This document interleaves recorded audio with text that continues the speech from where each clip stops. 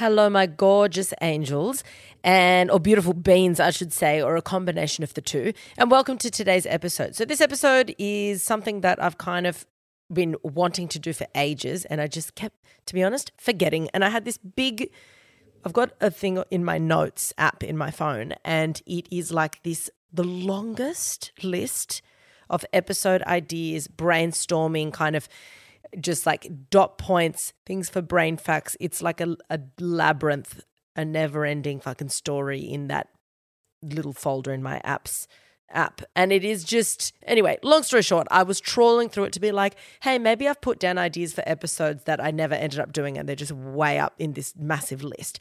And I found this one, so I'm really excited. And I think it's something that if you do suffer from anxiety, this will hopefully help, okay? So it's all about intuition, knowing what it is, knowing what it feels like, and how to differentiate it from anxiety/fear or a mix of the two. Because when it comes to intuition, it's something that in most cases, if not in every case, you want to be able to use. It should be something that's going to benefit you. And if you're someone that suffers from a lot of anxiety, whether it's an actual mood disorder anxiety or whether you just have a lot of anxiety, generalized anxiety, but you've not been treated for it at all, you don't have any kind of treatment plan to follow, irrelevant. If you're someone that's got a lot of anxiety, you might be in a position where you're like, God, when people talk about a gut feeling, I've had a gut feeling before and that feels like anxiety. It's like a pit in my stomach and it's fucked. So it's kind of like, how do you know the difference? Because anxiety around something, what I'm going to do is I'm going to break down what anxiety is and all the things around it. And then I'm going to be speaking about what exactly intuition is and how to know the difference. And then I'm going to talk about, if you are anxious, how to actually really be able to separate the feelings of anxiety versus the feelings of intuition. So I'm going to explain what things are. I'm going to explain the difference of the things. And then I'm going to be giving you some kind of ways to either think about something or some like tiny exercises to put into practice so you can feel a lot better about leaning into intuition and then not leaning too heavily into anxiety. All right? Good times. Little bit of a life update. Look, not much because I've I am currently, as we speak, pre-recording this a few days out from my trip, like I said in another episode, so there isn't actually too much of a life update because it's all fucking happening as you're listening to this, and I'm in either LA or New York, depending when this episode goes live. So can I just say I'm so excited about this trip. Can't believe I've never been to New York. I need a bagel. I need a hot dog off the streets. I need it. Most of this is going to revolve around food, but all of the foods and all of the activities. Anyway, I'm just so thrilled, so happy to be here. Well, I'm in Australia right now, but happy to be in the States when I get there. And yeah, thrilled if I see any of the beans. I'll pass out. I will be zoning in and out of consciousness with excitement if I meet some global beans. Anyway, less rambling and more doing. So I am going to do a brain fact. We're going to do a brain fact now. Then we're going to get into the topic of today's episode. And of course, we are then going to proceed with a listener question. All right, brain fact.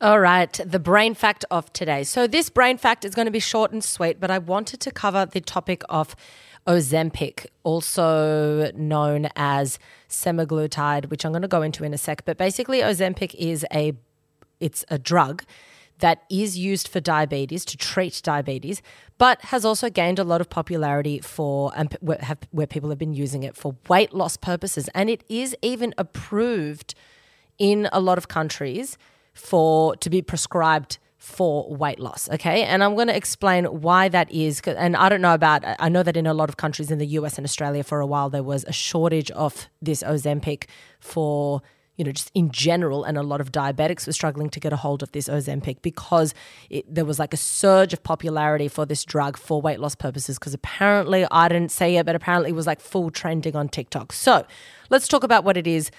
What's the deal? So Ozempic, it's a brand name for a drug called semaglutide. And so the generic the drug component of it is semaglutide. And there's other brand names. Ozempic is like the popular one that everyone's been talking about.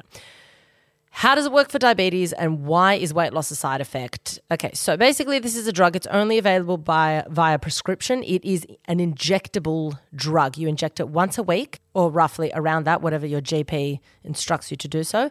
And so it's an injectable glucagon-like peptide. I'm going to call it GLP-1. Well, not just me. That's what it's called. GLP-1 is the shortened version of glucagon-like peptide. It's a receptor agonist, I'll go into that in a second, to help improve glycemic control for people with type 2 diabetes. So it's when you talk about an agonist, you're basically turning up the function of what is happening at the receptor. So when you talk about an antagonist, you're basically blocking or reversing or kind of doing the opposite of what the job of the binding side of that receptor is doing. But here it's an agonist, okay? So it's positively enforcing what's going on at that binding site. So receptor agonist to help improve glycemic control for people with type 2 diabetes. It's turning up the function of what's happening. If it is injected subcutaneously, so that means just under the skin, and you can do that either in the thigh, stomach area, or arm. So what is it? GLP is a hormone that we endogenously produce. It's produced in the body, and it's produced in the gut, and it's released in response to when food is ingested. So when you eat food, your gut recognizes that, and then it releases this hormone called GLP-1. It recognizes this, gets released, and then it's going to help reduce your appetite because it's notice that food's entered the gut, reduce your appetite, and more importantly, it's going to release insulin or help in releasing insulin, as insulin helps the blood sugar enter the cells of the body, so it can be used as a source of energy or it can be used to store that energy for later. When you take Ozempic, it binds to the receptor of GLP-1, which is the naturally produced hormone within your gut. So it binds to the receptor for GLP-1 and it encourages this insulin release from the pancreas when you need it. So if it's basically getting you to release insulin, and that's why it's so important for diabetics, right? And then because of this stimulated insulin release, it's going to help then lower your blood sugar levels. It's going to help reduce the amount of sugar that your liver releases. And it's also going to slow down the rate that food leaves your stomach. And by doing this, it's going to help stop or prevent these spikes in your blood sugar. So really, really important for diabetics, of course, because of that insulin interaction with the body. Side effects of Ozempic are bloating. There's a whole bunch of side effects, and some are really common, some are quite rare. But bloating, gas and stomach discomfort, heartburn, yellow skin and eyes. That's a little bit rarer, but that is a side effect. Not in every case, obviously. Nausea, vomiting, diarrhea or constipation. And in some rarer cases, hair loss and also loss of taste or change of taste. And then there are some possible changes to your face. And the fat in your face, because sometimes the fat in your face reduces dramatically, so it causes the skin to look, different or looser or whatever, less full. And then in some rare cases, depending on maybe some other conditions that the patient might have, kidney damage, but that's not a common side effect. So why does it cause weight loss? So basically it's imitating what the natural hormone GLP-1 does. So it helps create this feeling of fullness and satiety without having to eat so much food. And GLP-1 is normally triggered by, so normally you can create your own release of GLP-1, that's the point of it, by, it's triggered by amino acids and peptides and simple sugars. And this is stuff that you eat in a normal, healthy, balanced diet. So if you're eating a really healthy, balanced diet with good fats like avocados and nuts and, clean protein sources like eggs or high fiber foods such as veggies, then you're going to get this good pattern of release of GLP-1, which is going to make you feel full or that feeling of satiety. If you have a diet that's not high in these things, then the release of GLP-1 may not be as strong, and therefore you're going to be always searching for more foods. You're going to feel hungry. You're not going to feel as satisfied. So that's why normally you yourself will notice that if you eat a really nutritious meal, you feel more satisfied versus something which is deemed as quote-unquote empty calories, which doesn't actually mean anything. But this idea of you've eaten, but you don't feel satisfied, so then you want to eat again because whatever, you're not feeling this fullness from that food. So that's what naturally triggers the release or the creation of GLP-1. So you can just trigger it naturally. However, for a lot of people, especially diabetics, they need to supplement with Ozempic. So as you can see, if it's causing you to feel full, or it's causing you to feel satisfied a lot quicker, then you're by default going to eat less. And that is why it causes weight loss. It just makes you want to eat less. But the issue with that is that, like a lot of weight loss interventions, especially when you look at medication for weight loss, the moment you get off that drug, it does absolutely fuck all, and your weight is back to where it was. Being on these drugs for weight loss should only be done in what I believe to be quite serious cases after you've tried a lot of different things, and it should be obviously done with the guidance of your GP, et cetera, et cetera, et cetera. But keep in mind that there are certain people that will take Ozempic and gain weight, okay? So another side effect of it is that it doesn't actually work how you want it to work. Like a lot of people, a lot of drugs will only work in a percentage of the population and not at all, or have the opposite effects with another percentage of the population. And every time Ozempic is prescribed, the doctors will enforce GPs should be enforcing quite a strict diet and exercise regime to go alongside it. And this goes for if you're a diabetic as well, not just if you're taking it for weight loss purposes. But due to this feeling of fullness, whatever, your GP will want you to also stick to quite a healthy diet plan, so you're not eating enough and things like that. So that is the brain fact of today, Ozempic. Hopefully that clarifies why it is that some people have been taking Ozempic for weight loss. It is purely an appetite suppressant from a weight loss perspective. It does a lot more for people with diabetes, but if it's purely for weight loss, what it's achieving is appetite suppression. So I feel like, anyway, not going to give my advice. I've got my thoughts and opinions, but basically if you don't have to take it, absolutely do not fucking take it is basically how I feel about it. Cool. That is the brain fact of today. Okay, so let's get right into the topic of today. Intuition. What is it? Why? How? What are we talking about? So your intuition is your body's reaction to something. Okay, but when do you know if it's a real warning sign, a red flag, sirens going off, or instead an intuitive push to do something and to action something pulling you or pushing you saying, no, you've got to take action on this thing? Or when do you know when it's conditioned anxiety telling you to run when you're not in a situation of danger? Or, how sometimes we have this intuitive thing being like, do not fucking go down there, versus anxiety of like, oh my God, going there makes me feel awful. I've got all these like physical reaction in my body that's like, brewing inside me telling me not to go. How do you know the difference? How do you get to a point when you can trust your intuition and know when you shouldn't be going to a certain thing or talking to a certain person versus this fearful stress of like, I don't want to be talking to this person, okay? And you also want to get to a point where you're not overreacting fearfully to situations and then blocking you from experiencing things and then making calculated risks. So there's we've got to figure out and pull it all apart and pull the two things apart, so we can feel more comfortable with what our anxiety is telling us to do or not do versus what our intuition is telling us to do or not to do. And we don't want to confuse conditioned fear and anxiety for what we believe is a gut instinct telling us to do or not do something, or telling us that something's a bad idea to step away, okay? I also want to cover how to get better at listening to your gut when your body is telling you to go for a good thing. And the importance of leaning into that, and the importance of learning how to listen to your body. Because the more you lean into these intuitions and these signals and signs and messages and statements that your physical body is telling you, the more you do that, the easier it's going to be for you to identify when your instinct is kicking in and to hear your instinctive self say something to you, hear what it has to say.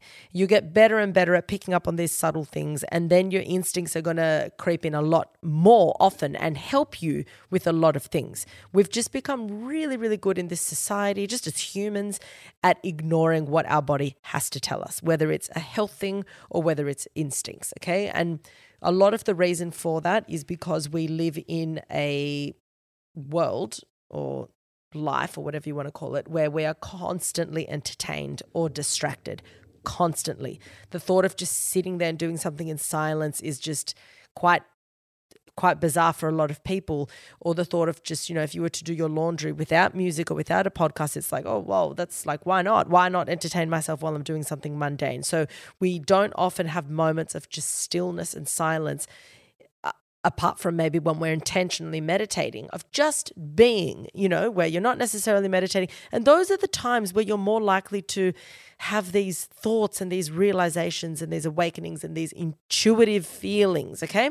So I'm going to be talking about that. But first, number one, we're going to separate what is anxiety and then what is intuition. So that way it's easier to compare the two and break them apart. Anxiety. So anxiety is normally where there is a fear or a worry about something that's happening in the future, okay? Or something that may happen that you don't want to happen. Or it could be something that you've come across, information that you've come across or read, and then you're fearing how it's going to impact your life. So, for example, another cause of anxiety that's not necessarily in the future is if you read a really bad review that someone left about something that you've done, whether it's a work review, whether it's, if you're a podcaster and someone writes a terrible review, a book review, whatever. Someone comments on your work or something about you or your physical appearance, and it makes you get this horrible wave of anxiety. But that anxiety, even though it's something that's already been done and said, that anxiety could be causing you to feel imposter syndrome, that you're not good enough. And how is that then going to impact how other people perceive you? And then how are you going to approach your work moving forward, knowing that people have said this horrible thing about you? So it still kind of includes the future in the sense of like, what does this mean for me now? I'm an imposter. I can't do this anymore. I can't freely be podcasting now that people have said this horrible thing about me, or writing or whatever. Okay. So that's kind of anxiety. Feelings of anxiety normally repeat themselves as well in general. So you notice some sort of a pattern. It's not the same thing for every person, of course. Some people have social anxiety. Some people have performance anxiety. There's all sorts of things. But for example, in social scenarios, or when you don't get a reply for someone, or where you think that someone is upset with you, it's kind of a pattern of a similar feeling when that same thing happens. Anxiety is also normally triggered by similar things in a similar pattern. Okay, so it's unlikely, although possible if something has triggered it, but unlikely that you're really, really social, everything's going really well, and then all of a sudden you get this bout of social anxiety and then it just goes away. So it's normally a pattern and it's normally repetitive in general, okay? And it can come in waves and it can go. So, like if you're in a really stressful environment, the chances of you feeling anxious are higher, etc. But it's normally for something in the future and it's normally repetitive. And it can be for really, really small things as well, like a comment or a text that you might have interpreted the wrong way. Someone gives a thumbs up instead of answering, yep, cool. And then you think, wow, they're really pissed off about me and they're being passive aggressive. And it sets off this whole array of negative feelings, downward spirals, all of that. So anxiety also makes it really hard for you to make intuitive decisions. It blocks you from knowing what's an intuitive decision, and it kind of paralyzes you because everything becomes fear-based. It makes everything harder to feel. It makes it harder to be confident on anything or to trust people or to trust strangers, depending on what kind of anxiety you have. So getting good at knowing the difference between anxiety and intuition is going to help you trust situations better. Now, let's talk about intuition. Intuition is defined, so there's a few definitions, but I looked it up, and it is defined as the ability to understand something instinctively without need for conscious reasoning. Or another way of putting it is the ability to acquire knowledge about something without recourse to reasoning or needing an explanation. So it's a feeling, it's this sense of knowing that you should or shouldn't do something, or that something is good or that something is bad, or that something's not right. It's a hunch. Okay, so that is intuition. And you might have subconsciously picked up a behavior in someone and you can't put your finger on it and you can't put it into words, but it's this knowing that they're not a good person. And you feel really awkward saying it to someone else because people say, why? Why do you think that? And then you're like, I feel like a fucking dickhead, but I fucking can't tell you. I don't know. I feel it. We've all been there, okay? That's intuition. For some people, what happens with intuition is that you notice a trait in that person that reminds you of a trait of a bad person. So it's not saying that when you have this intuitive hunch that someone's a bad person, it's not saying they're fucking bad, they're a bad apple, they're rotten, get rid of them in your lives. Not at all. But you might have noticed something in them that reminds you of someone that was actually quite a bad person, and then you're like, oh, that's a warning flag for me. It's a warning sign. It's a red flag.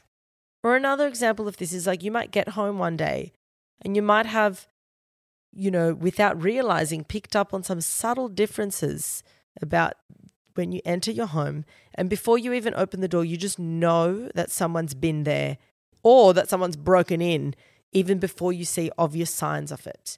So it's also this feeling where you know not to walk down a certain street. And I'm not talking about a creepy alleyway in the middle of the night. I'm talking about you might be going down the street and for whatever reason you think, I'm going to go down this way.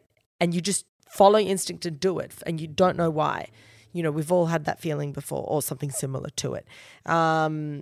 You might have the feeling that something's just not sitting right, or the opposite, the feeling that you have to do something, that you have to take action. And when people question you about it, you think, look, I don't know why, but I have to go there. I have to do this trip, or I have to agree to meet this person, or you have to enter that store. You're walking past it and you're like, I'm getting pulled. I've got to go. You've got to read that book on the shelf that's been sitting at your grandparents' home forever, and you're just like, nah, I need to grab that book and read it. That is instinct. So that is the difference. Instincts are a lot more unique. They feel very, it's not like a pattern that you're always feeling all the time. That's the difference between anxiety. It's kind of this unique feeling that you're like, that's a different thought that I've had. Let's listen to it, okay? So that's where instinct is easy to detect. We're also pretty good at ignoring instincts because sometimes we so badly want something to go a certain way. Like you meet someone and they tick all the boxes on paper. And so when you feel this instinctive feeling against that person or the situation at the beginning, you wave it off as something else, being like, oh, I'm just scarred and, like I'm just avoidant. It's fine. But deep down, maybe you did have instincts being like, some of these behaviors are not it's just not sitting right for whatever reason. But you might wave it off because you so badly want something to work out. And it's also, instinct as well. I didn't say, it's also something happening in the now. Okay. Like something's occurred for you to be like, ding, light bulb moment. I'm not going to do that, or I'm going to do that. It's relative to what's happening now. So there's been a lot of studies, and this is with, science and also psychology and social psychology around instincts and what it is. And a lot of the beliefs around instinct is that our understanding of our physical body and how our physical body reacts to a stimulus in the moment is what then generates the feeling of an instinct. So it's actually your body that is picking up on something that your conscious attention has not picked up on, because we are getting pieces of information entering our brains at a crazy rate. We've even got parts of the brain that actually filter out certain pieces of information because otherwise it'd just be too much and you wouldn't be able to focus on one task at a time. But even that, having said that, there's still so much that's coming in that your conscious awareness is not alerting you about. So because of that, your body is actually bringing in still and filtering through a lot of information that your conscious level of awareness will never know about unless it needs to. And that's instinct. You might feel something.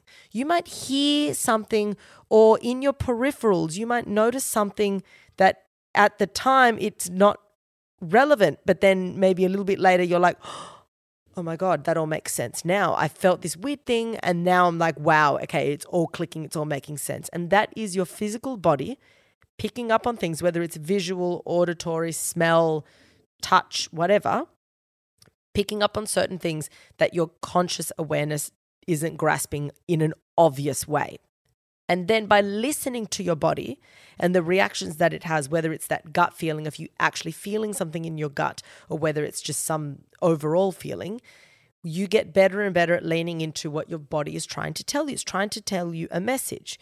And if you're really tuned into your body and you have really good self-awareness of your body, then you can make way better decisions for your life based on how you're feeling or the senses, or like the senses at hand. Now, can intuition cause anxiety? Yes, it can. So an example of this would be that if you think that you should be doing something and your body is telling you that you shouldn't, and it feels off doing that thing or going down to that place, then you start to worry and question why you are avoiding something. You start thinking, oh my God, is this my anxiety? Why don't I want to go there? Am I feeling socially anxious? Am I, what is it? And so this is why it's important to know the difference between the two, because if you don't know the difference, you might interpret intuition as anxiety, which then will cause more anxiety. It's going to make you freak out more. It's going to make you be annoyed that you're anxious about that thing. And it's going to make you think, should I be worried about this in general? Okay. So is it a unique feeling? Is it in the now?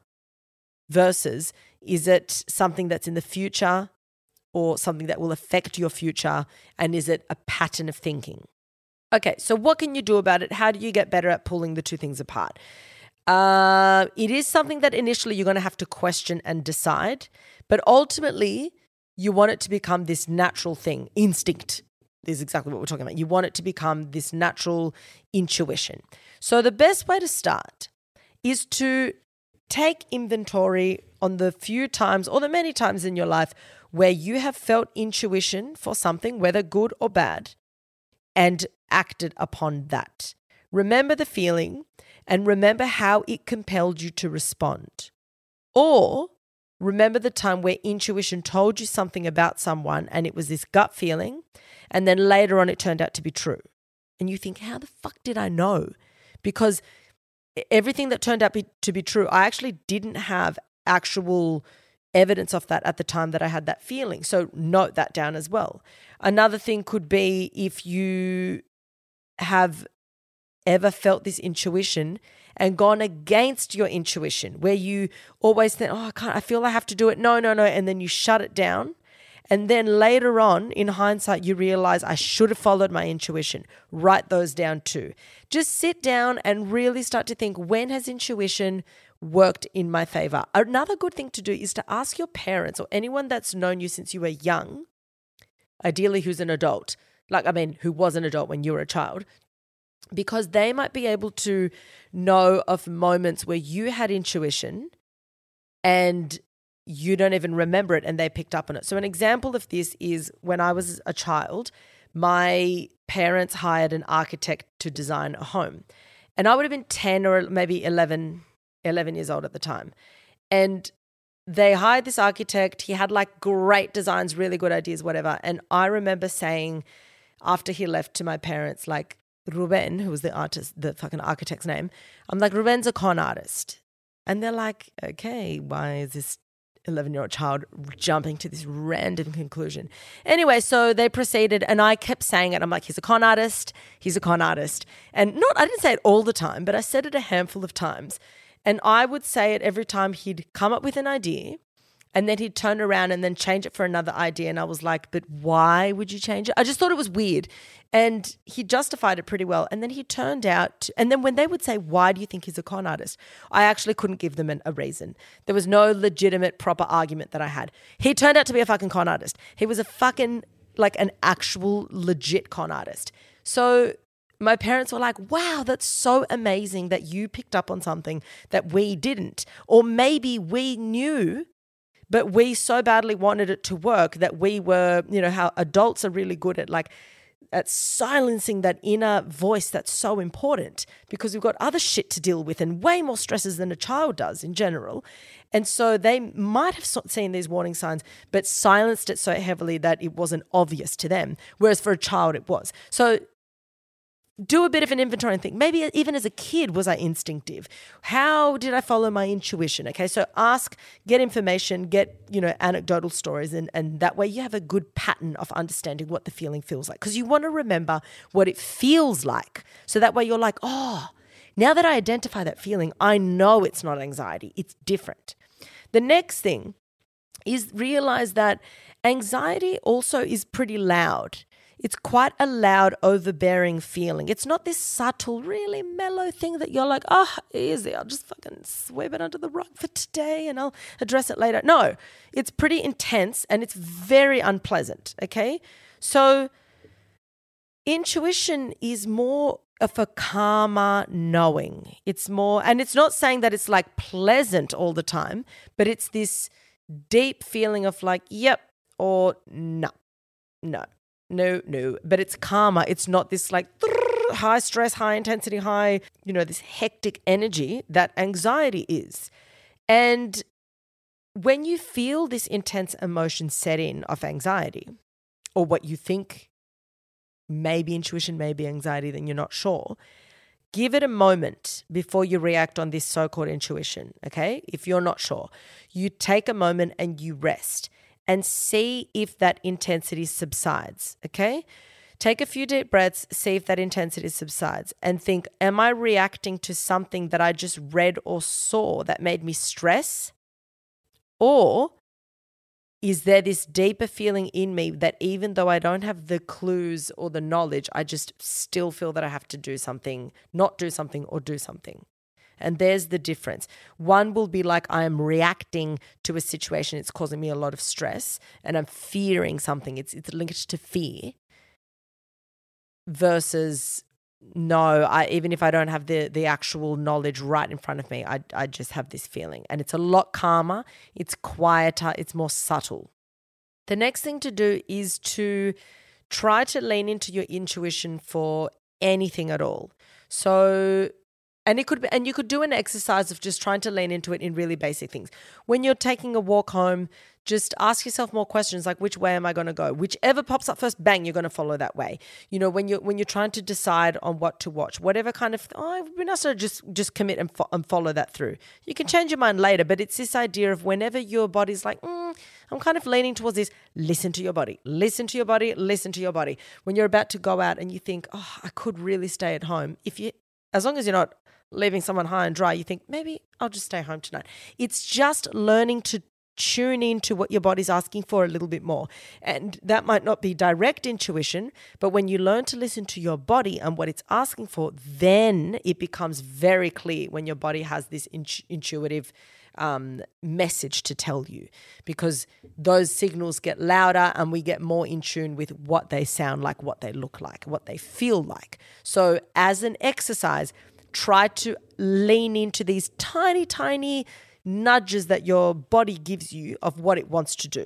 Like, there's nothing more annoying than when you knew something and you had the instinct and you silenced it and you pushed it away, you pushed the feeling down. Like, sometimes when something turns out, or when someone turns out to be an asshole or like a dodgy cunt, and you think, I fucking knew it. Like, I knew it about this person, but I never said anything and I never did anything about it. I knew it, and then I suffocated that feeling. So because of that, because you suffocated the feeling, the hints from your body stopped coming. You told your body, nah, I'm going to ignore you on this one. Soz, bro, but I'm not listening to what you have to say. So entertain yourself while I sabotage myself. And then the body stops sending you these messages because you're like, well, you're ignoring me, so I'm just not going to send the messages as loud anymore. It's when you convince yourself of something, then your body stops trying to convince you otherwise, because you've sent the message a million times through saying, I'm going to follow through with this. I'm going to follow through, even though I felt that it was wrong. It's a lot easier to listen to or notice an instinctive feeling in retrospect. It's this feeling when you think back and say, fuck, I was right about that person. I was right. And I didn't know how to say it in the moment, but I didn't feel at ease. Especially like if you never sit in silence and never pause to check how your body's feeling when you feel good versus how your body's feeling when you feel anxious. What are the physical symptoms of that? What are the physical symptoms of physicality when you feel happy versus when you feel sad or when you feel really depleted? Your body is going to feel different in every single different scenario. So it's so important to take the time to pay attention when you're feeling anxious. Instead of thinking, how do I suffocate this anxiety so I don't feel that? You pause and think, physically, what am I feeling right now? Note it down. When you're thrilled, pause and think, okay, I'm elated right now. How do I feel? How does my body feel? And how do I know that I'm elated just by looking at my physicality? Okay? So your body, your heart rate, your endocrine activity, your muscle tone, they're constantly giving you hints. It's not just what your eyes and ears pick up. We have the added advantage over a lot of other mammals that when we intercept something, your prefrontal cortex will try to rationalize something or try to find meaning behind something.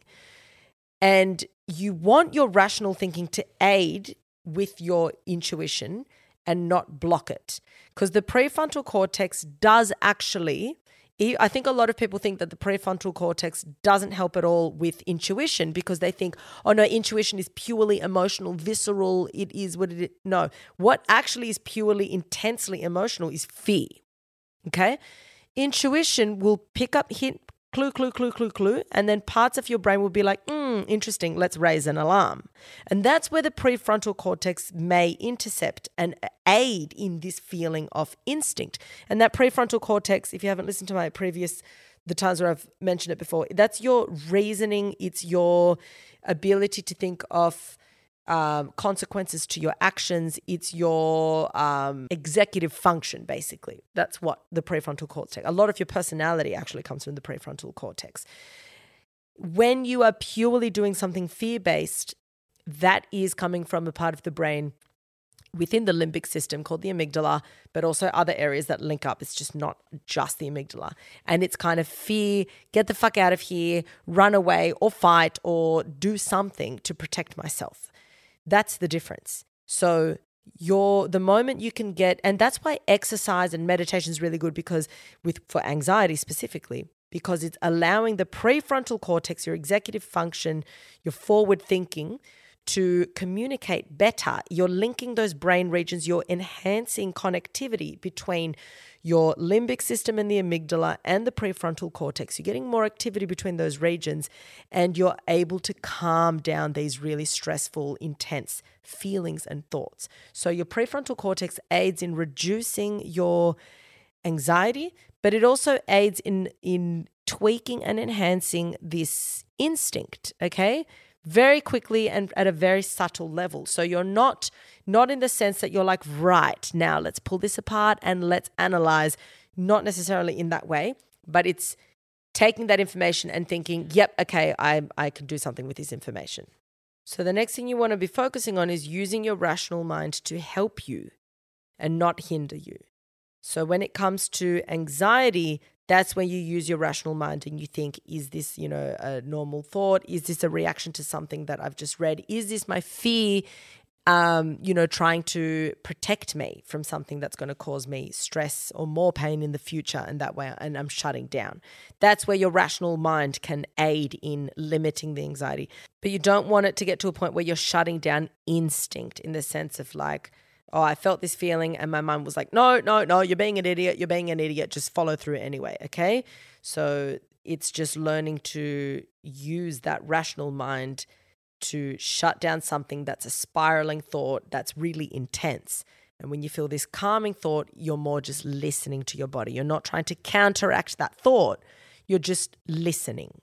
And that is the difference, because it's okay to consciously listen. And then you're more alert for more information that might be coming to you through your senses, through your subconscious mind, what your subconscious might be picking up, versus you literally shutting it down and counteracting those thoughts. And lastly, just note that anxious thoughts and how you respond to anxious thoughts will almost always stem from wanting to feel safe, from wanting to be safe, even if the behavior isn't doing you any favors in the long term. So sometimes ask yourself, is this behavior fueled by me feeling safe in the moment? So you avoiding something because you don't want to be in a social situation, for example, or instead, is this coming from a hunch, a unique feeling that I don't normally have that's drawing me to do something or to not do something, even though it might mean pulling me out of my comfort zone. So sometimes instinct will make you do something that makes you feel uncomfortable. It pulls you out of your comfort zone. Sometimes it pushes you to do things that you normally wouldn't do. It pushes you to put yourself in situations where you're vulnerable. That is instinct. Anxiety would never make you do that, ever, right?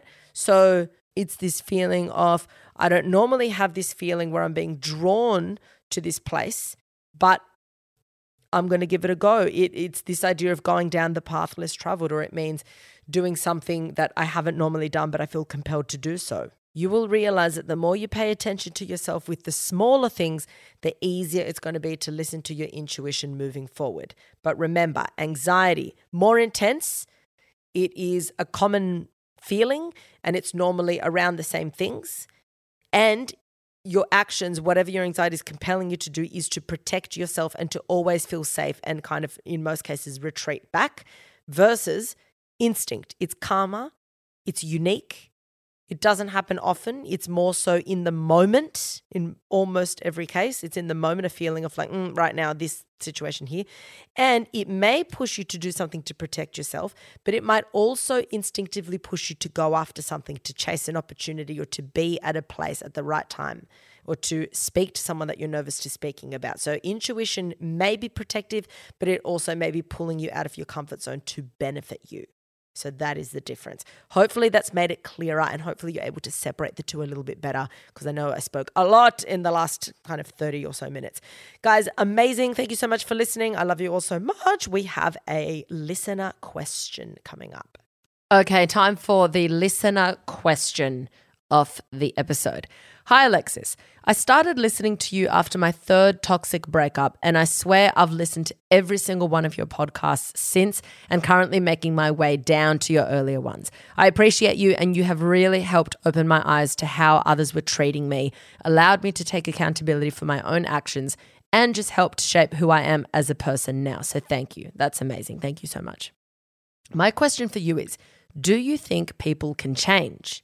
For a bit of context, my last relationship was toxic, and to be completely honest, it was toxic on both sides.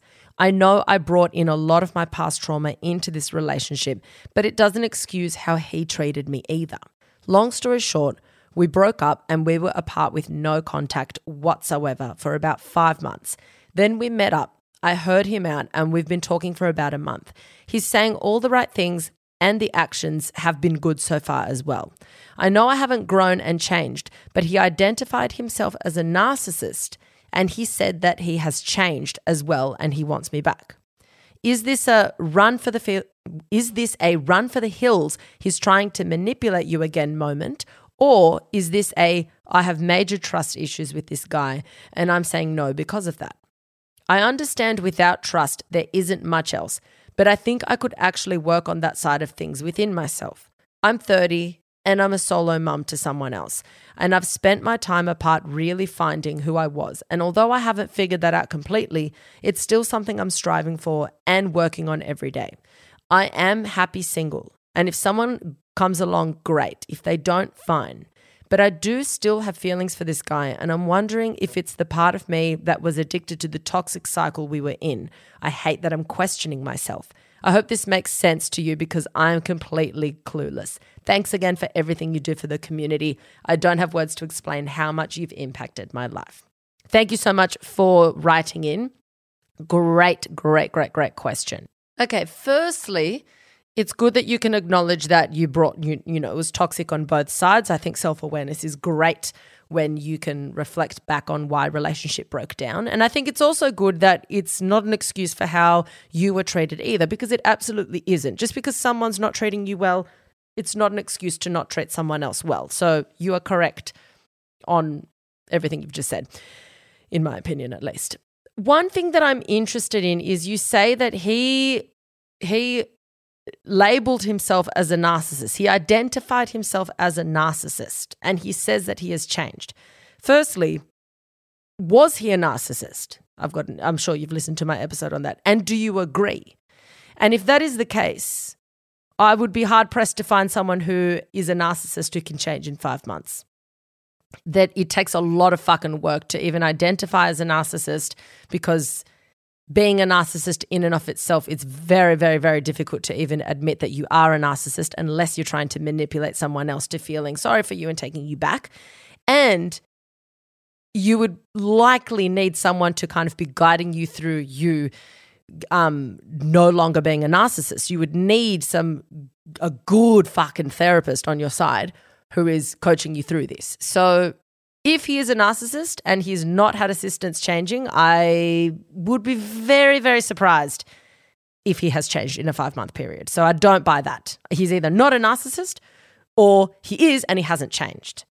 That's the first thing. Another thing is, if you truly are happy and you feel that you're growing and you genuinely are happy single, is it worth after the growth that you've had, is it truly worth returning to what was a toxic, as you label it, relationship? I don't think it is, in my opinion. The number one thing for you and for your child, but especially for you, is for you to have peace of mind. Nothing trumps peace of mind. If you are in a relationship that is toxic, if you are dating someone who you don't trust, whether it's because they have caused that crack in the trust or because you have trauma from past relationships and you're bringing that in and you don't trust anyone, regardless, if you don't trust and you've got a history of this toxic interaction with this person, will you have peace of mind? Is that going to help you treat yourself the best way possible? Is it going to give you the best opportunities to grow in the healthiest and most peaceful way? No, it won't. So I would think very, very long and hard about entering a relationship with someone who I have a toxic history with, who is a self-proclaimed narcissist, and then you can decide if you also think is a narcissist or not. When on top of all of that, you also state that you genuinely are happy being single. So I don't normally advise someone if they should return to a partner or not. I try and just give them as many points of view to look at the situation from every angle so they can make up their own mind. But given based on what I know, which is obviously based on just what I read out, if I were you, I would not return. And it's not to say that he hasn't changed, and it's not to say that he isn't, that there isn't potential there, but I feel like you're doing a lot of work on yourself, and the more you work on yourself, the more you're going to heal these, past wounds that you have, and that is best done in the most healthy environment possible. Do you think that dating this person again is going to provide you the healthiest environment possible? Yes or no? And I think you know the answer. Is your environment and your mental health and your peace going to be better with him or without him? And there's your answer. I feel, from what you've told me, that you'll have way more peace of mind without. But only you can answer that question. And once you have the answer to that question, you have the answer, full stop. Hopefully that has helped you. I hope that you can, look at it from every angle and analyze it in the best way possible so you yourself can continue growing. Because you've done a lot of growth. You're working on yourself. Don't fucking go backwards if you don't have to, okay? Keep fucking moving forward. And if this guy's going to help you move forward, great, more power to you. But I don't know. Anyway, love you guys. Love you so much. Thank you for listening to the episode, to the listener question. Thank you for sending the listener question in. Also, if you guys have listener questions to send in, please just send it to info@dyfmpod.com. And that is where I receive all of them, and I choose and I kind of work through them. I get heaps, but I try and the way I select them is, I obviously try and work through them and look at the ones that are unique or something that I may not have answered exactly in the past before, but I do try and get to as many of them as possible, of course. Guys, love you so much. You are the best community ever. As always, remember, be kind to yourself, be kind to your brain. Don't take shit from anyone, and especially don't take shit from yourself. Danke.